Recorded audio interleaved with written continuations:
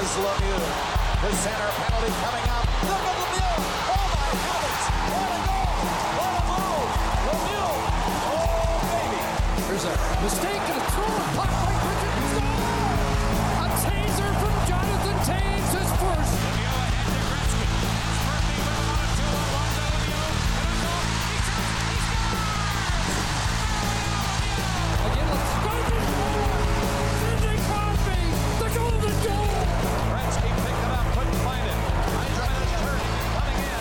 Another shot. Score. Yzerman scores. Detroit wins the game. Oh, baby, for sure. It's time for another episode of Talkin' Hockey, the Hockey Talkin' Show. Thanks for tuning in. I am co-host Tom. I've got with me, as always, co-host Randy. But before we get our intros underway here, I'm just going to let you know it's Season 5, Episode 10. We're calling this one the Bure, the Pavel Bure, the Russian rocket, as it were. It's another beautiful, snowy, wintry day here in Winnipeg. We're recording this on Saturday, December 17th. The show will air on UMFM 101.5 on Monday, December 19th. Randy, co-host Randy's with me as always. He's just kind of looks like he's trying to figure out which bandwagon to jump on. Who's your new favorite team? Whose bandwagon you jumping on this year, Randy? Oh, that's a tough question. I'm never new to it. Like I've got my usuals like Pittsburgh and Winnipeg. LA seems to have a bit of a soft spot in my hockey heart. I haven't really watched them too much this year. But I don't know, the East, there's something also about New Jersey and New York Islanders. Like I think I could hop on one of those bandwagons if I really wanted to. But sure, being a Jets fan and a Penguins fan, it's pretty, the bandwagon's pretty full over here. Well, the Devils, I mean, that's a good bandwagon to jump on this year. I feel like they're looking good, we can talk a little bit of Devils later on in the show, possibly. But yeah, they're looking good. If I had to pick a bandwagon to jump on this year, I think I'd jump on the Buffalo Sabres bandwagon. Oh, that's a good one. Actually, I like Dylan Cousins. Yeah, that's I like Tage team. Thompson. Tage against the machine, as I've heard him referred to in certain circles. Scoring goals in bunches. Yeah, Tage Lemieux, I've also heard him called. So. Tage against the machine, that's pretty good, actually. Yeah, I like that one. He's a beauty.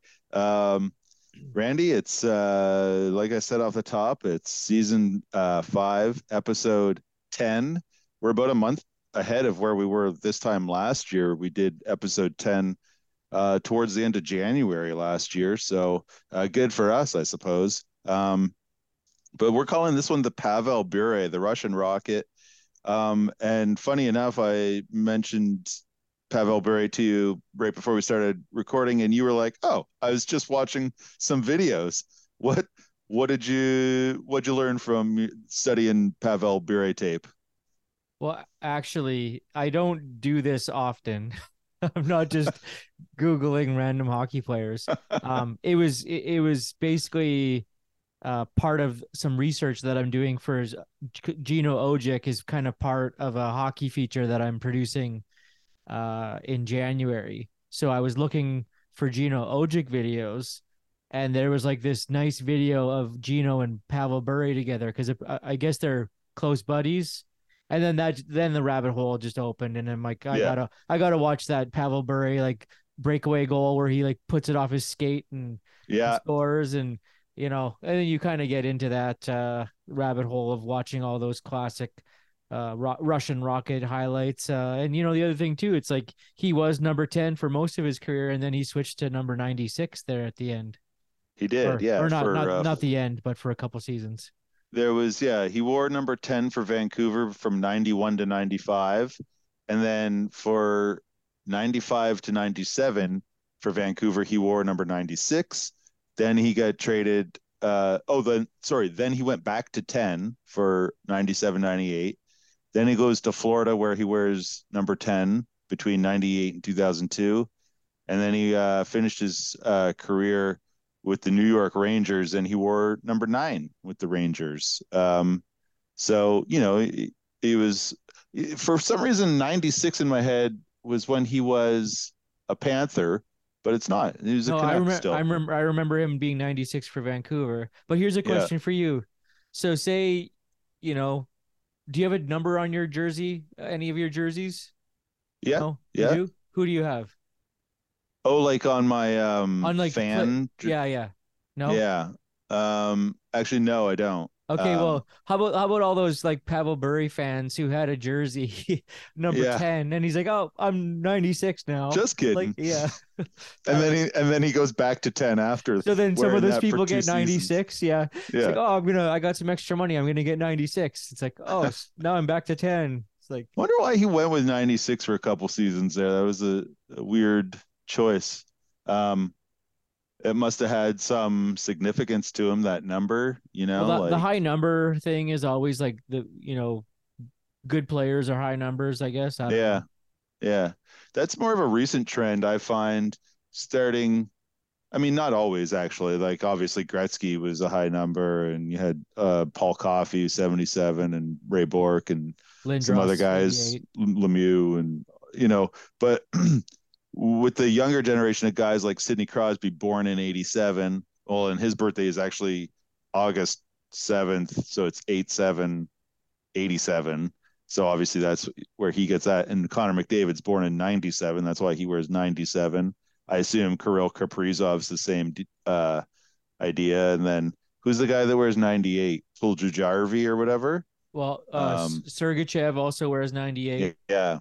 And I assume that's just birth date. I'm not sure, but yeah, let's break it down about Pavel Bure for a second here. We'll give you the raw details, the facts. So he's in the Hall of Fame. He won the Calder Rookie of the Year trophy. He was a 3-time All-Star. He won the Rocket Richard Trophy 2 times, and so he hit 60 goals twice in his career. He hit 50. I'm going to say 3-4 other times. So his career high is 60. Back-to-back 60-goal seasons too. Yeah. And then when he went to Florida, he was still lighting it up, 58, 59. And then injuries started catching up with him, and that's why he retired. He only played 12 years in the NHL, 702 games.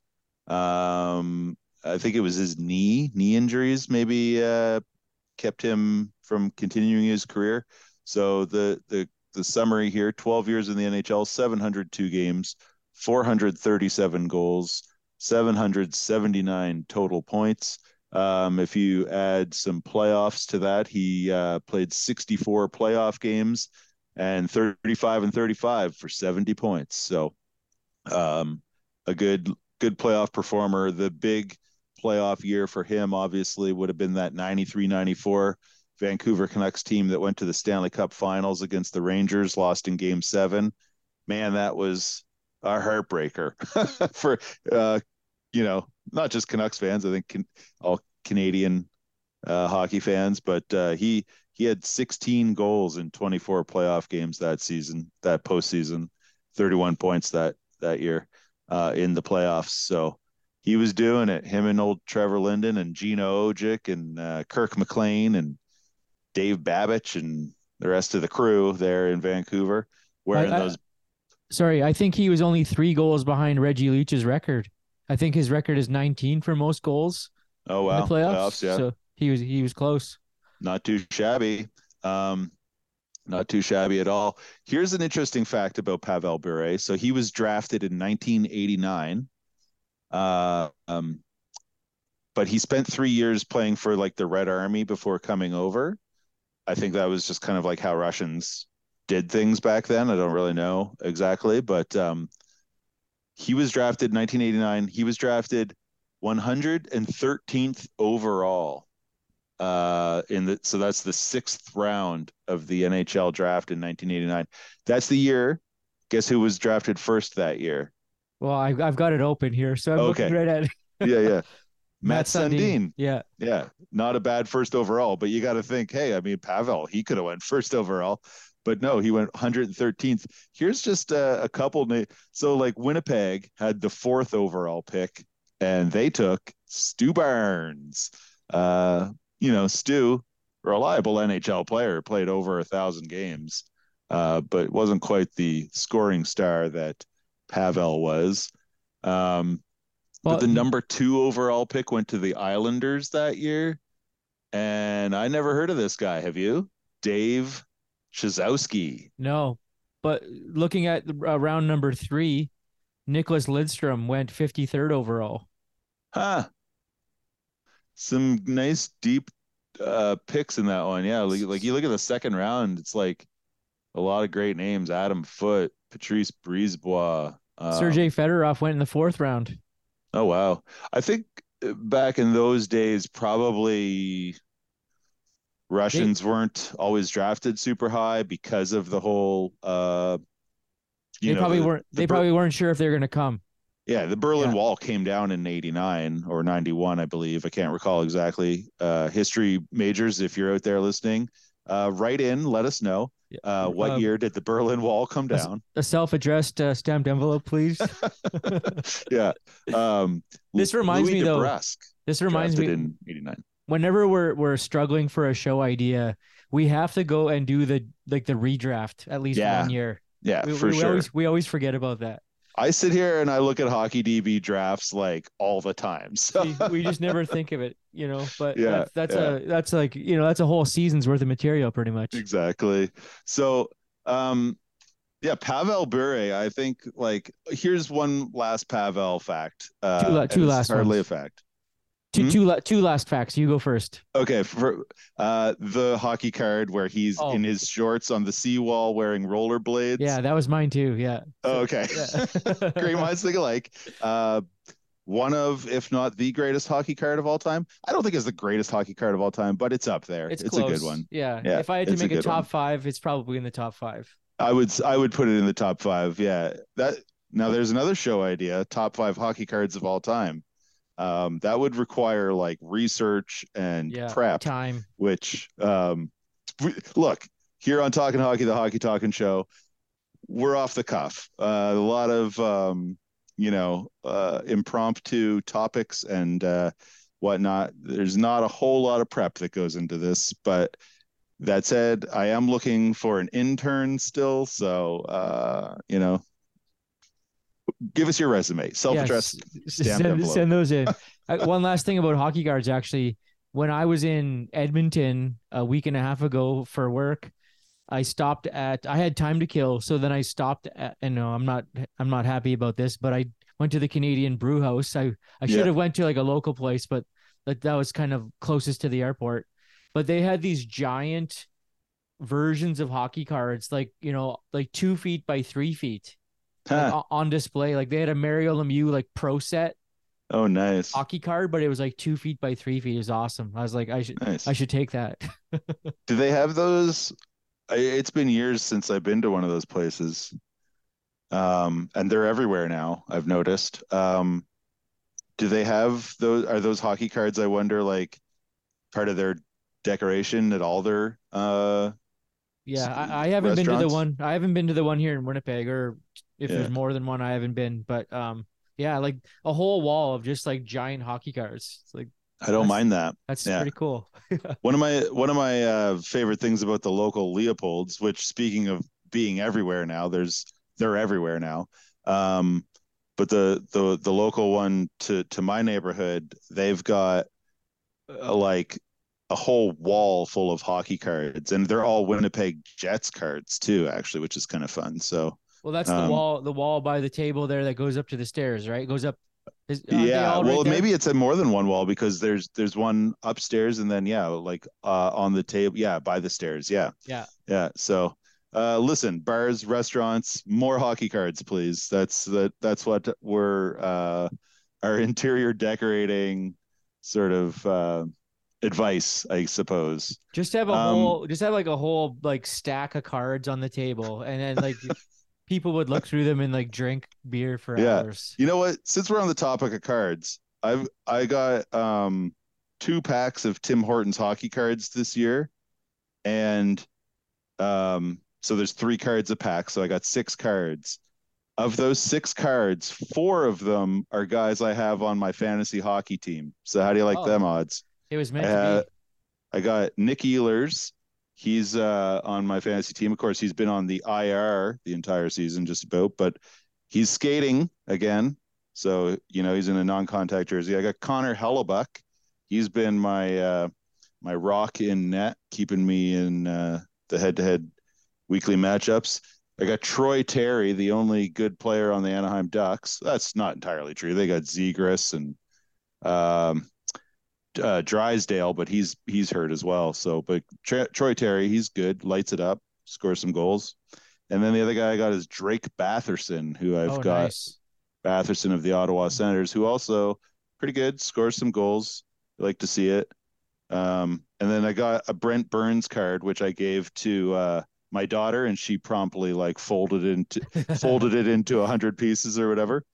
And then the other one I don't have this guy on my team. Alex Nedeljkovic, the Detroit goalie, who seems to have lost the crease to Ville Husso, Oh yeah. who seems to be playing really well. So we're pretty much out of time for the first segment. We were going to talk World Juniors and get into the Christmas spirit, but we've talked World Juniors a lot in the last couple of weeks, and maybe we'll touch on it later in the show. But we got to get down to business here, and we got to throw to a song because it is December and we are in the Christmas spirit, or the Christmas spirit is upon us. We're going to toss to this song here called. We're going to go. Let's kick it off with the Vince Guaraldi Trio. A little jazzy number off the top here. This is Skating by the Vince Guaraldi Trio. You might recognize it from Charlie Brown's Christmas here on Talkin' Hockey, the Hockey Talkin' Show.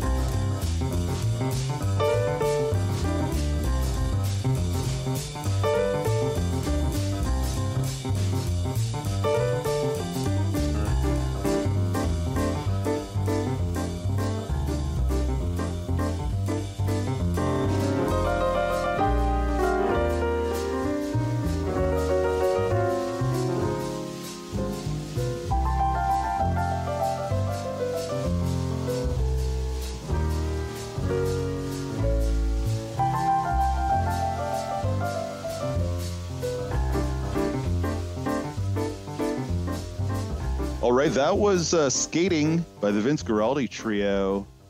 You would know that song from the Charlie Brown Christmas special. Watched that with the daughter the other day. Loved it. And I loved it too. Here's a fun fact for you, music trivia fans. The drummer from the Vince Guaraldi Trio, his name was Jerry Granelli, and he moved to Halifax, I don't know, in the 80s or 90s or something. And I'm not sure why, because they were San Francisco kind of cool jazz cats from the West Coast. Anyway, he ended up in Halifax, and he would play with his trio down at a local watering hole called Beerley's like every week. And yeah, he was a pretty cool dude. Anyway, so let's talk a little bit more hockey here, Randy. We're talking coaches. the inspiration for which is none other than Rick Bowness. Speaking of Halifax, Rick Bowness, born in Moncton, raised in Halifax, FYI. Here's here's something like I hear Rick Bowness talk. I love listening to his post game pressers. He's an interesting guy, and when I hear him talk, I think it's a combination of two things: his Nova Scotia accent and his age. He reminds me of my dad so much. It's ridiculous. It's like dad's talking to me, but yeah. Anyway, Rick Bowness has really got the Jets going right now. They had their first 2-game losing streak of the season. I think it was their first. They lost back-to-back home games, which I don't think has been the case yet this year. And then they won in overtime against help Nashville. me out, brain fart. Nashville. There it is. Yeah. And that Nashville game, 2-1 overtime win for the Jets, but the Jets severely outplayed Nashville. Oh, yeah. The Preds got some goaltending from Juicy Saros, but that was an intense game. That was like, I mean, the Jets and the Preds, they have a history now. I would say it's fair to say that they are bona fide rivals. So you probably don't need to do much to get your team up for a game like that. But what do you think Bowness did adjustment-wise between the Preds game, the 2 losses in a row, and like overall this season? Like, what's your take on Rick Bowness so far? 30 games in now, or just about. Well, honestly, I didn't think coaching was going to make a difference. Like I can honestly say that I thought the Jets weren't going to have a good season because they didn't do much on paper with their roster. So clearly coaching does make a difference, and something that maybe we'll touch on a little bit later this segment, maybe in reference to how the Florida Panthers are doing with the Winnipeg Jets old coach, Paul Maurice. But that Nashville game, a couple big things happened. Like, one, Nashville scored on their first shot of the game. First shot of the game, yeah. Yeah, and it was like, oh, it's going to be one of these ones. But I think I had that feeling too. I was like, oh, here we go. But I think the Jets are so much more mentally stronger, I guess you could say. Like, yeah. Now, like, I feel like I remember like the 2018 season, when the Jets were kind of going on their run, that they could be down 2 goals or 3 goals, and you never felt like they were out of it. Yeah, they could totally come back. Like if they were down 3-1 after the first, it's like, the Jets will probably win 5-3. You were confident, and they would just stick to the game plan and they would do it. And I would say that it feels like that again. But with the Nashville game, like, yeah, the Jets were all over them. Scheifele and Dubois and Connor and Morrissey, they were like kind of just running the show. Yeah, they were flying out there. DeMello scored the first goal. He looked great all game.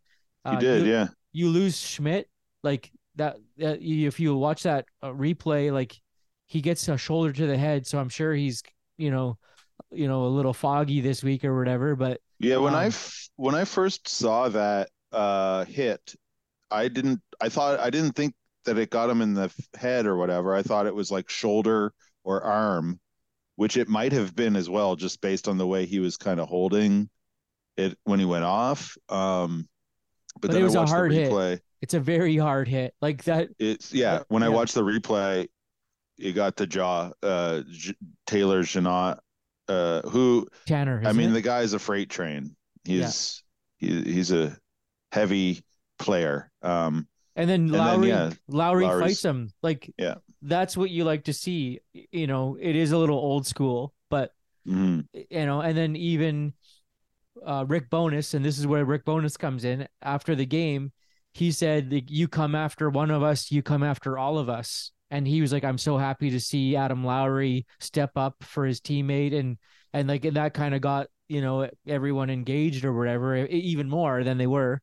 But it's like, it just seems more of a pack mentality, more of a team. There's confidence. Like Josh Morrissey is obviously playing with more confidence. Adam Lowry looks great, and like Bowness, he's an older He's been around for, 20, 30 years or whatever it's been, but you can see he knows how to get the most out of his players. Yeah, yeah, yeah. Aside from all the X's and O's, he is able to get more from his players. And one thing we talked about this a little bit on the show last week with guest co-host Jared, who was keeping your seat warm there, Randy. We talked a little bit about this, and Scheifele had a quote about how Bowness is able to, challenge him to make Scheifele, and I mean Scheifele has looked great this year. He's amazing, yeah. And so like obviously Bowness is able to sort of push the buttons appropriately to get players to react. But how much of this pack mentality do you think, to the stripping of the C from Blake Wheeler? Do you think that is, a big part of why it's a bit of more of a pack mentality this year, or it seems like it is? I like a little bit more with Bowness. It's like how you said he sounds like your dad or sounds like a dad. Like, to me, I feel he would be like, look, Mark, I'm not mad at you. I'm just disappointed. And it's like, you don't want to make him mad. So then you don't want to disappoint him. So then he works harder. And like Mark Scheifele, if you think about the year-end press conference last year when like it seemed like Paul Stastny was calling him out and this and that, it's like, well, maybe, there was truth to like everything that he was feeling, because if there was like a lack of direction, of course he's going to be like, I don't know if I want to be here. Cause like, why would you want to have another season? It like, that's hindsight for you. Like, you don't know these things until, much further into the future or whatever. But I feel Rick Bowness's move, like taking the C away from Wheeler, it's kind of like asserting a little bit like there's a new boss in town, or there's a it was kind of like spreading the wealth a little bit, redistributing the leadership, like instead of it just being focused on one guy, it's like, power to the people, if you will. And I think that's helpful too, because you take off some of the load from Blake Wheeler's shoulders, and he's not the captain anymore. So he doesn't have to be that face or that leader and whatever. Like he's, you got Dubois and Scheifele who have kind of surpassed him, and Connor as far as like skill and being able to take over a game kind of thing. But again, like I think that's just a good coach with experience, knowing what this group needed. And you even think too, like he missed a couple weeks there when he was down with COVID. Right off the top of the season, he was he had COVID and was out for like he missed like 6 of the first 8 games or something like that. So the Jets are 19-9-1 after 29 games. Which I don't think, if you told any Jets fan that they would be, top 5 or 10 in the league, whatever they are, they're top 3 in the West. I got the standings here in front of me. They're in 3rd in the West right now. If you told any Jets fan that back in the offseason or in the preseason or whatever, we likely would have laughed, been like, ha, sure, one of those, a chortle, if you will. But here we are, and they're doing it. And, I think Bowness, I don't know if you can attribute it to that, like, new coach bump or whatever, but I mean, you look at Bowness's track record with Dallas, the most recent team he coached before the Jets, he kind of took them from, obscurity, not doing a whole lot, to the Stanley Cup Finals and, one of the top teams in the league. Now, that coincided with Jake Ottinger and Miro Heiskanen and Esa Lindell and Jason Robertson coming along, but every team's got players. And the Jets have Connor Hellebuck and Kyle Connor and Mark Scheifele and Josh Morrissey now is Morrissey and whatever. So, it's I don't know if it's new coach bump or if it's just the Rick bonus. But there's actually been some other coaches around the league too. But before we go there, actually, one last thing about Bonus is he's only here for 2 years, and I doubt he's going to resign. So do you here's a question maybe just for the general audience and maybe just something to chew on for this season.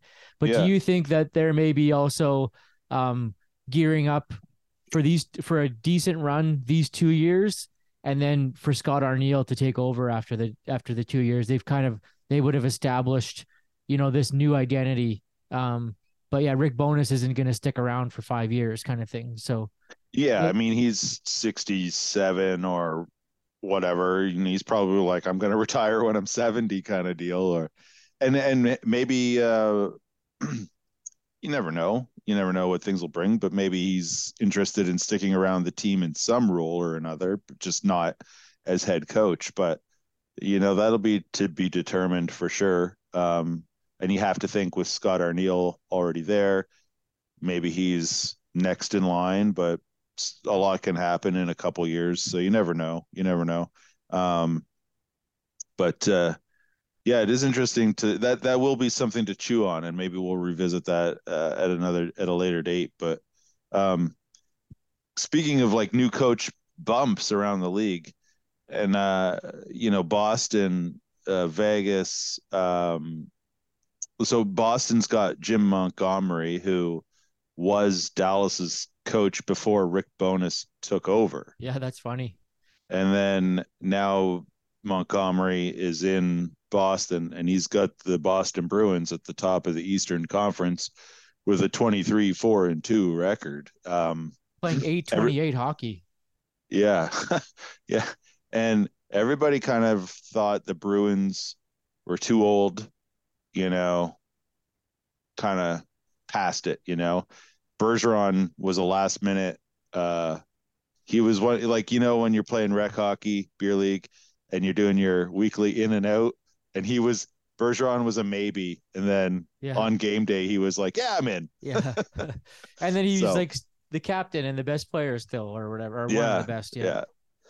But Jim Montgomery, I mean, he's done a heck of a job with Boston. Who else has new coaches this year? Well, Florida, like you mentioned. So let's talk a little bit about what's going on in Florida with Paul Maurice, the old Jets coach. So we just saw the Cats in Winnipeg here last week, I guess it was, and the Jets, put the boots to them basically. I think it was a 5-2 final. Yeah. One of those games where, opposite of the game against Nashville, where the Jets outshot Nashville something like 40 to 20 or whatever. Yeah. The Florida Jets game, it was Florida that outshot Winnipeg by a pretty good margin, but the Jets finished on their chances, and Connor Hellebuck was good, but he didn't even have to be like great. It feels like Florida's like just like a high shot volume team, not necessarily like they're putting everything to the net, which I don't know. I guess that's like one of those statistical debates we could have, whether that's a good idea or not. Like, take quality over quantity or just quantity over quality. I mean, you look at Alex Ovechkin, who hammers more shots on net than anybody else, and he's going to pass Gordie Howe on the all-time goals list here any minute. Or you look at, but his shooting percentage is kind of like average at best. He just shoots so much. But yeah, like Florida put a lot of pucks on net, but I don't know if there were that many like grade A shots or chances or whatever. But anyway, Paul Maurice, what's going on with Florida's? Give us the Cole's notes of the Florida Panthers Reddit. It's kind of it's all, you could almost like rename that to the Winnipeg Jets Reddit from last year, like or the last couple years. Like, there's a lot of threads, and even I saw a sign or two at Florida Panthers games where they said like fire Maurice and this and that. So, obviously there's frustration setting in, but it's a weird, like, they made a huge trade. Like Huberdeau and Weegar are gone. Matthew Kachuk is in. And then like Andrew Brunette, who was the guy who took over coaching the team from Joe Quinville, and he led them to a President's Trophy as the best team in the league last year. So why? I don't know. Did that warrant a coaching change? I would have said no. I would have gave him a shot at a whole season from the get go. But because he's obviously, yeah. So Brunette is in New Jersey now, right? As an assistant, yeah. Yeah. And I mean, look how great Jersey's doing. Yeah. I'm not saying it's Andrew Brunette, but he's part of it for sure. Yeah. And, Florida, like they lost to Tampa in the playoffs last year was it 4 straight? I think so. Yeah. It was a quick series either way. And, they wanted to mix things up. They wanted to change things, and they did. And is it working for them? Hard to say. They might not even make the playoffs. But I mean, right now, Florida is in 11th in the East. They're behind Detroit. They're behind Washington. The Islanders are currently holding down the 8th spot. Florida's got a 14-13-4 record, .516 winning percentage. Their goal differential +2. So their goals against is amongst the worst in the league. Certainly in the bottom half. It's in the bottom, few teams of the Eastern Conference. Philadelphia has a better goals against than them. So, I mean, well, yeah. And Florida also has one of the worst power plays and a pretty weak penalty kill. Where does that sound familiar from? Yeah, that's what I mean. Like, it just seems like, I guess in hindsight, or like in fairness, Barkov has been injured for a while. Yeah. Verhaeghe was out for a while. Duclair is out right now. They were missing Ekblad, I think, for a while. They had some injuries. Their goaltending, I guess, is a little strange too. Like, Bobrovsky's not been great. Yeah. And then Spencer Knight has been, okay, I guess. Yeah. But it's not like anybody's really kind of claiming the net outright. Like Sergei Bobrovsky, listen to these stats. Not great. 18 games. He's started 17 of them. He's got a 6-9 record. His goals against average is .333. His save percent is .891. This is a guy who makes $10 million a year. Yeah. Like, okay, we're over our segment time here, but I just want to ask you one more thing, and then we'll steal some time from segment 3 here. But this is not really coaching, but this is just kind of where things are at right now with the standings. So right now, if as they say, if playoffs started today, Washington wouldn't make the playoffs, Florida wouldn't make the playoffs, Detroit wouldn't make the playoffs in the wild card. In the East, you'd have the Rangers sneaking in at the first wild card, and the Islanders at wild card number 2. In the West, right now, Calgary would miss the playoffs, St. Louis would miss the playoffs, Nashville would miss, but Colorado would sneak in as the last seed. So, it, as we've seen in other years, it doesn't really matter if you win the conference. Like, you just got to get a ticket to the dance, right? So yeah. Even if Colorado sneaks in at the 8th spot and then they get their whole crew back and Landeskog's back and the boys are buzzing, McKinnon's back, it doesn't matter, right? So it's, I don't know, some of these teams like New Jersey having a great, season leading the Met, but, it's only mid-December here, and April's like 4.5 months away still. So what New Jersey reminds me of right now? Like, they're doing so good. They got a lot of buzz about them. They just keep winning games. It's kind of like in Vegas's first season, and they were doing the same thing. They were winning. They were good. And everybody's like, well, this can't last. They're an expansion team. This can't last. And they went all the way to the Stanley Cup final that year. New Jersey's reminding me of that a little bit, because a lot of the pundits and whatever, they're questioning. They're like, is this New Jersey team for real? And everybody's kind of like, I don't know, like it can't last, can it? Like they can't be this good.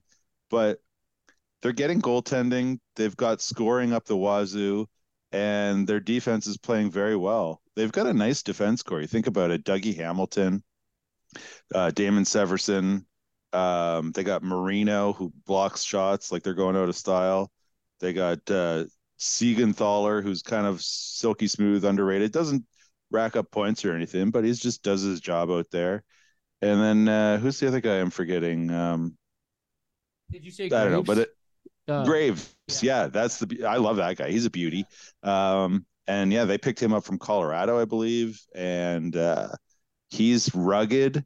He's got, I don't know if it's the best plus minus in the league, but he's in the top couple guys of the entire league for plus minus. And then you think about who they got coming on defense. They got one of the Hughes brothers coming. They got the other guy they just drafted second overall, the Slovak, Simon Nemec. Yeah. So I mean, like a couple years, they'll be even more stacked.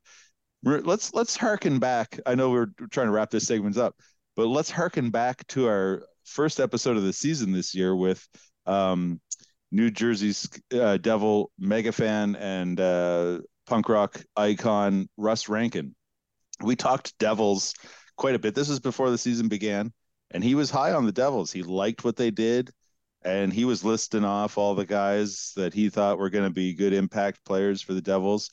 And they have been. One guy who has been hurt the whole time is Andre Palat, but Yeah. Other than that, like he was bang on. So listeners, go back and tune into that episode with Russ Rankin at the beginning of this year, and you'll hear us like, the wise sages we are talking New Jersey Devils. So It's like we had a crystal ball at that travel lodge. yeah, that's right. A disco mirror ball, maybe. Yeah, there was one there for sure. We got to wrap up here and throw to a song.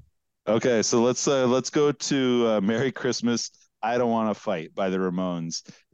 We'll send this one out to Adam Lowry for his big tilt with Tyler Janot in the game against the Preds. So Merry Christmas, I Don't Want to Fight by the Ramones here on Talking Hockey, the Hockey Talking Show. Merry Christmas, I don't want to fight tonight with.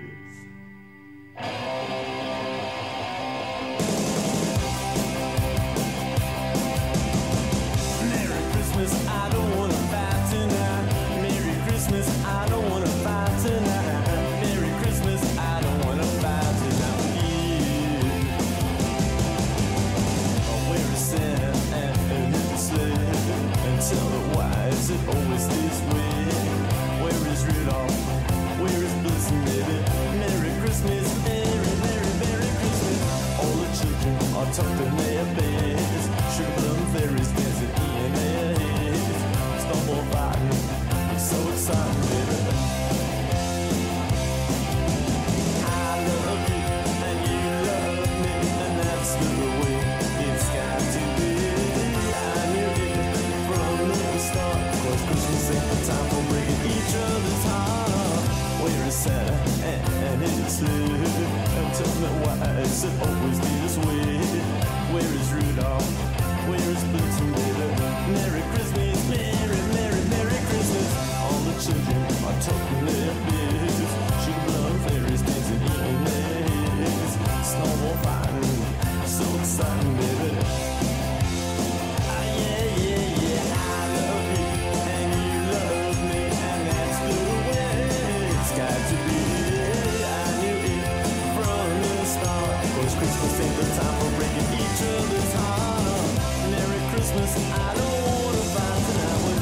Merry Christmas, I don't want to fight tonight with. Merry Christmas, I don't want to fight tonight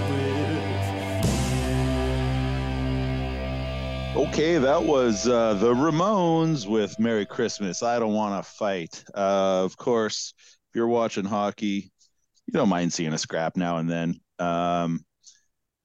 It's a lot different than it used to be. There used to be a lot more tilts. Fighting is down across the NHL, obviously. But it does seem to happen every time there's like a big hit.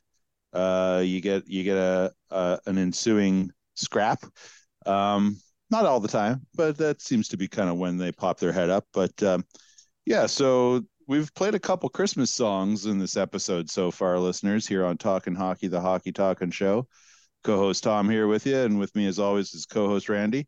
And we're in the Christmas spirit. We're getting there, and just we're like a week away. I don't know. I can't do the math, Randy, but a little more than a week away. We're like 8 days away from the World Juniors starting up on Boxing Day.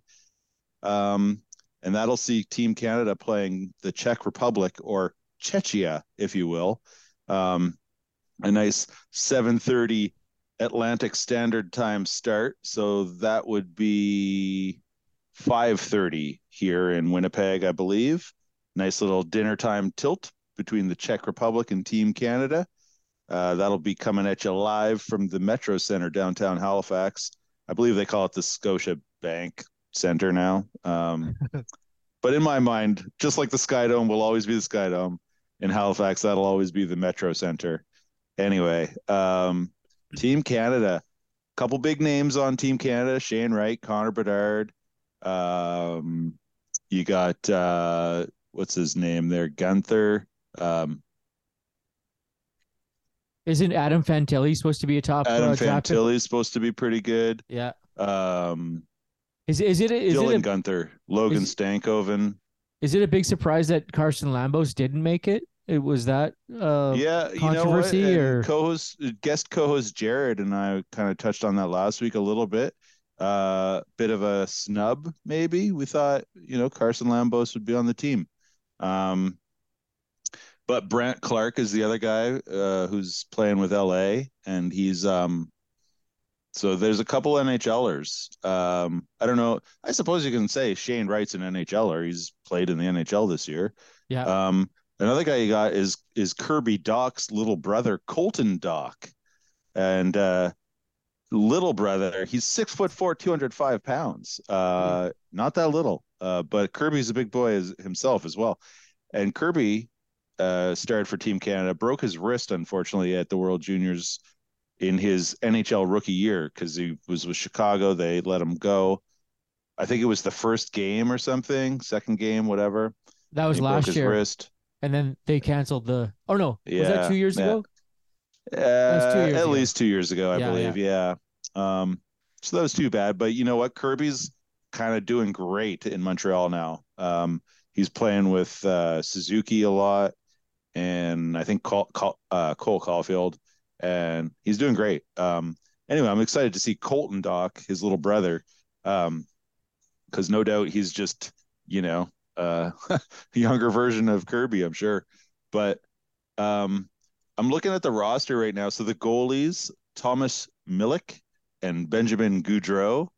One plays for Seattle, one plays for Sarnia. I don't know either of them. They don't they don't ring any bells to me. Gaudreau is a San Jose Sharks draft pick, went in the third round, 81st overall this past year, and or in 21, sorry. And then Thomas Milik, he's undrafted. This is his draft year this year, so I'm assuming Gaudreau is probably the starter. But looking at the team, there's a smattering of guys from all across the country. There's no Maritimers on the team this year, which, I always like cheering for that Maritime guy, being a Maritimer myself. There is a guy from Newfoundland, Zach Dean. He's from Mount Pearl, Newfoundland, just outside St. John's. We got a bunch of Alberta guys as kind of the standard, some BC guys. You got no Manitobans either. No Manitobans. Yeah, there was. I think Carson Lambos was like the one guy that probably I thought would have a spot on this team, but that's not to be. There's a couple Saskatchewan guys, so maybe we'll have to root for them as Prairie guys. Nolan Allen, defenseman from Davidson, Saskatchewan. If you're on the highway between Regina and Saskatoon, pull over in Davidson for an ice cream cone. They got a great spot there. There you go.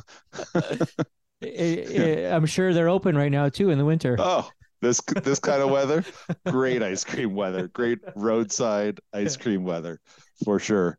Um, is there a particular player that you on this roster that you are going to that you are excited about watching or Well, yeah, it's basically Connor Bedard. Like everyone wants Yeah. to see the Connor Bedard show, right? Like, yeah, yeah, I guess maybe see what Shane Wright might bring to the table too after kind of a disappointing start to his professional career. Maybe yeah, he's got some you know, something to prove. But Connor Bedard looked great last year, like, and he's tearing up the WHL right now, and this is, he's fighting to go number one overall. I think Adam Fantilli is kind of a hot pick for the top five coming up in the draft too. So all of Yeah. these guys, this is the stage that they want to be on, and they want to prove to the world that they want number one, they want to be the best, and they want to win gold. But two, this is like the start of a lot of these guys' pro